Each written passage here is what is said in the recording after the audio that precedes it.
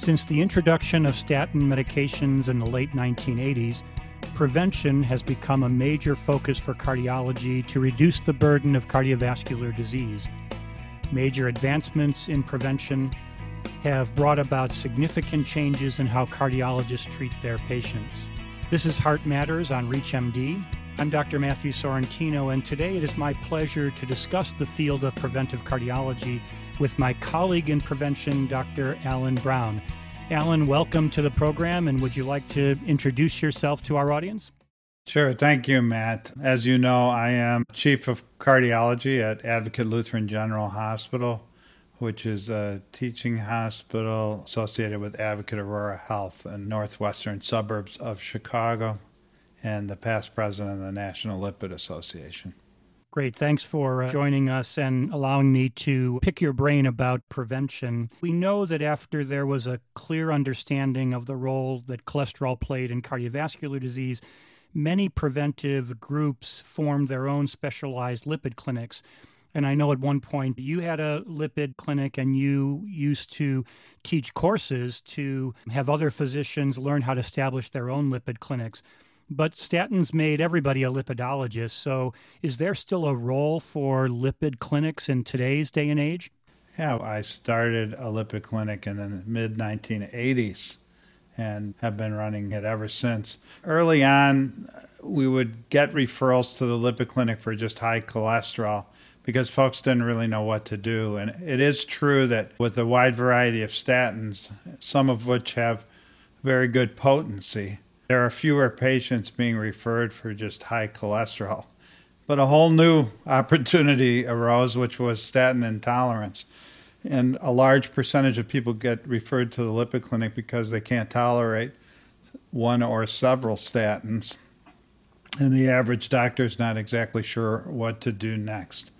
And then secondly, we focus on what I call the top of the pyramid of patients with dyslipidemia, which are those folks with clear-cut genetic lipid disorders who have much more severe abnormalities than the average patient, even with atherosclerosis. So I'm referring to people with familial hypercholesterolemia, which, though it's the most common autosomal dominant inherited disorder and occurs in 1 in 250 people, still about 90% of those patients are not properly diagnosed because most physicians are unaware of the illness and the implications.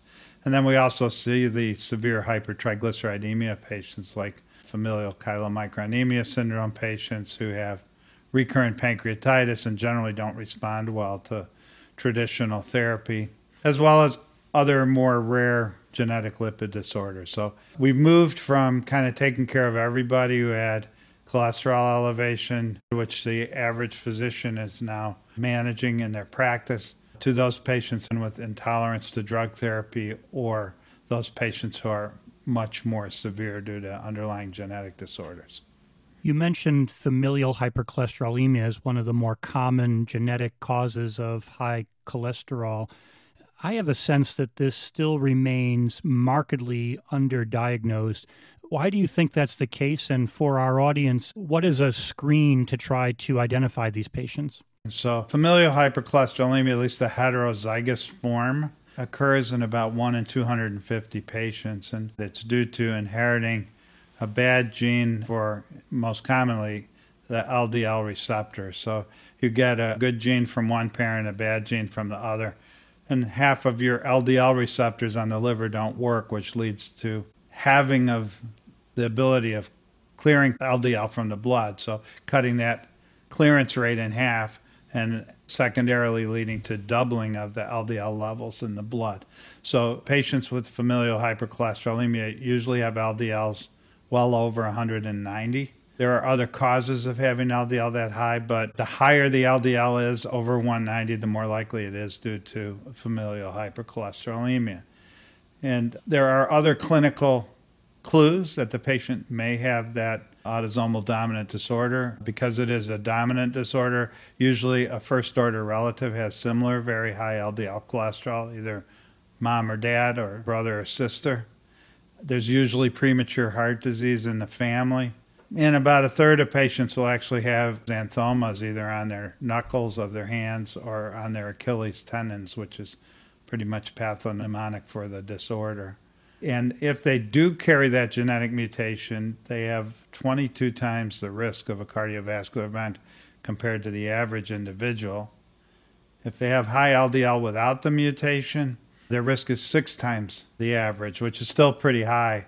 But the thought is that the FH patients have such a high risk because their LDL cholesterol is high from birth.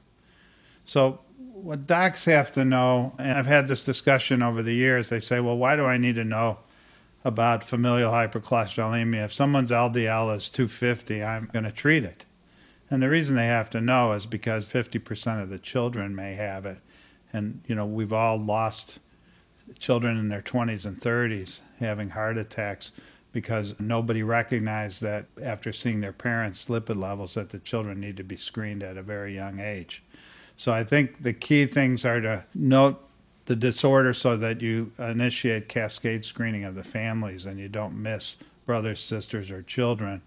And we now start treating the kids when they're about 7 to 8 years old. So it's very important to screen them. I will say that, as much as we bash the pharmaceutical industry, several new medications have come out that are indicated for FH, such as the PCSK9 inhibitors and more recently bempedoic acid. And all those companies have done massive education on their products, which have included education on familial hypercholesterolemia.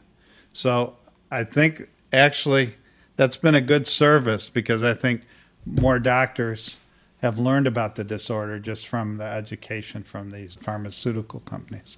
I was going to ask you about the PCSK9s. They've been out for a while now. What is your impression of the use of these agents for FH and also for other high-risk patients? Have these medicines been well adopted by the field, or are they still only being seen by yourself, like in lipid clinics where they're being used? Yeah, I think that really varies depending on region of the country. We certainly within our healthcare system have not limited the use of PCSK9 inhibitors to just even cardiologists, much less lipidologists. But we've set down fairly concise indications for which patients should get them. And as you well know, the price has come down pretty dramatically, about 60% since they were originally on the market. So it's easier to get the prescriptions filled without going through a lot of prior authorization.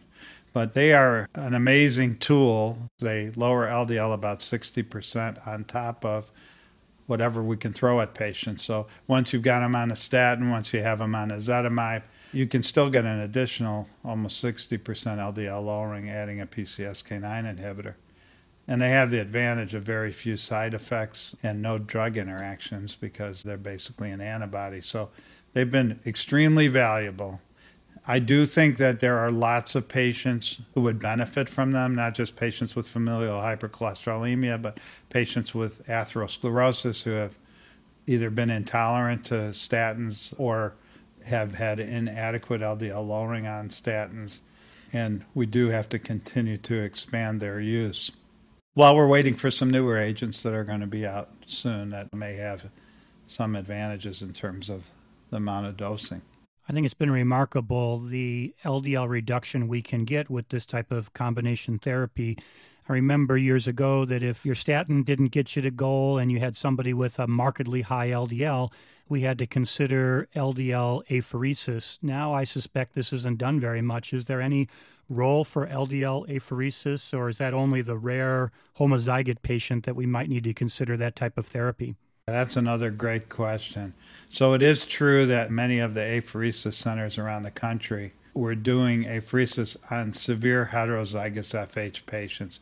As you know, the homozygous patients almost always need to at least initially be on apheresis, which is similar to dialysis, a method of removing the blood and then running it through a filter that removes the LDL cholesterol and then passing it back into the blood. But because of the PCSK9 inhibitors, a lot of people that were on apheresis for heterozygous FH no longer need it. What has been happening in those apheresis centers that are still quite active, however, is apheresing for Lp(a). And the reason that's being done is, though the science is not fantastic, there have been 2 or 3 studies showing that in patients who are having recurrent coronary events despite good control of their LDLs, but who have very high Lp(a)s, that they seem to have fewer events after being placed on apheresis to remove the Lp(a). And those studies, when I say they're not perfect science, they're not randomized, prospective, placebo-controlled trials. Patients are serving as their own control. So they look at how many times did they get admitted for a cardiac event for the several years before they went on apheresis versus the several years after. And the studies looked like there was a significant decrease in recurrent cardiac events. Also, as I'm sure you know, Matt, PCSK9 inhibitors on average can lower Lp(a) about 30%. It is a little bit variable from one patient to another, but in looking at the outcome trials with PCSK9 inhibitors and doing a complicated statistical analysis, again, not perfect science, it appears that those patients who had elevated Lp(a) had the highest risk of the patients in the trials, and those who got a drop in their Lp(a) on PCSK9 inhibitors seem to have some additional benefit beyond what would have been predicted by LDL. So we've got some new antisense drugs that are going to lower Lp(a) about 80%, and they are in outcome trials right now. And if those trials show significant benefit, then again, it'll be to the detriment of apheresis centers, but certainly to the benefit of patients. Well, thanks, Alan, for your insight into the state of prevention today. It was great to be able to discuss this with you today and see how the field is changing and continuing to grow. Thanks so much for joining us. Thank you very much, Matt. I'm Dr. Matthew Sorrentino. To access this episode and others in this series, visit reachmd.com/heartmatters, where you can be part of the knowledge. And thanks for listening.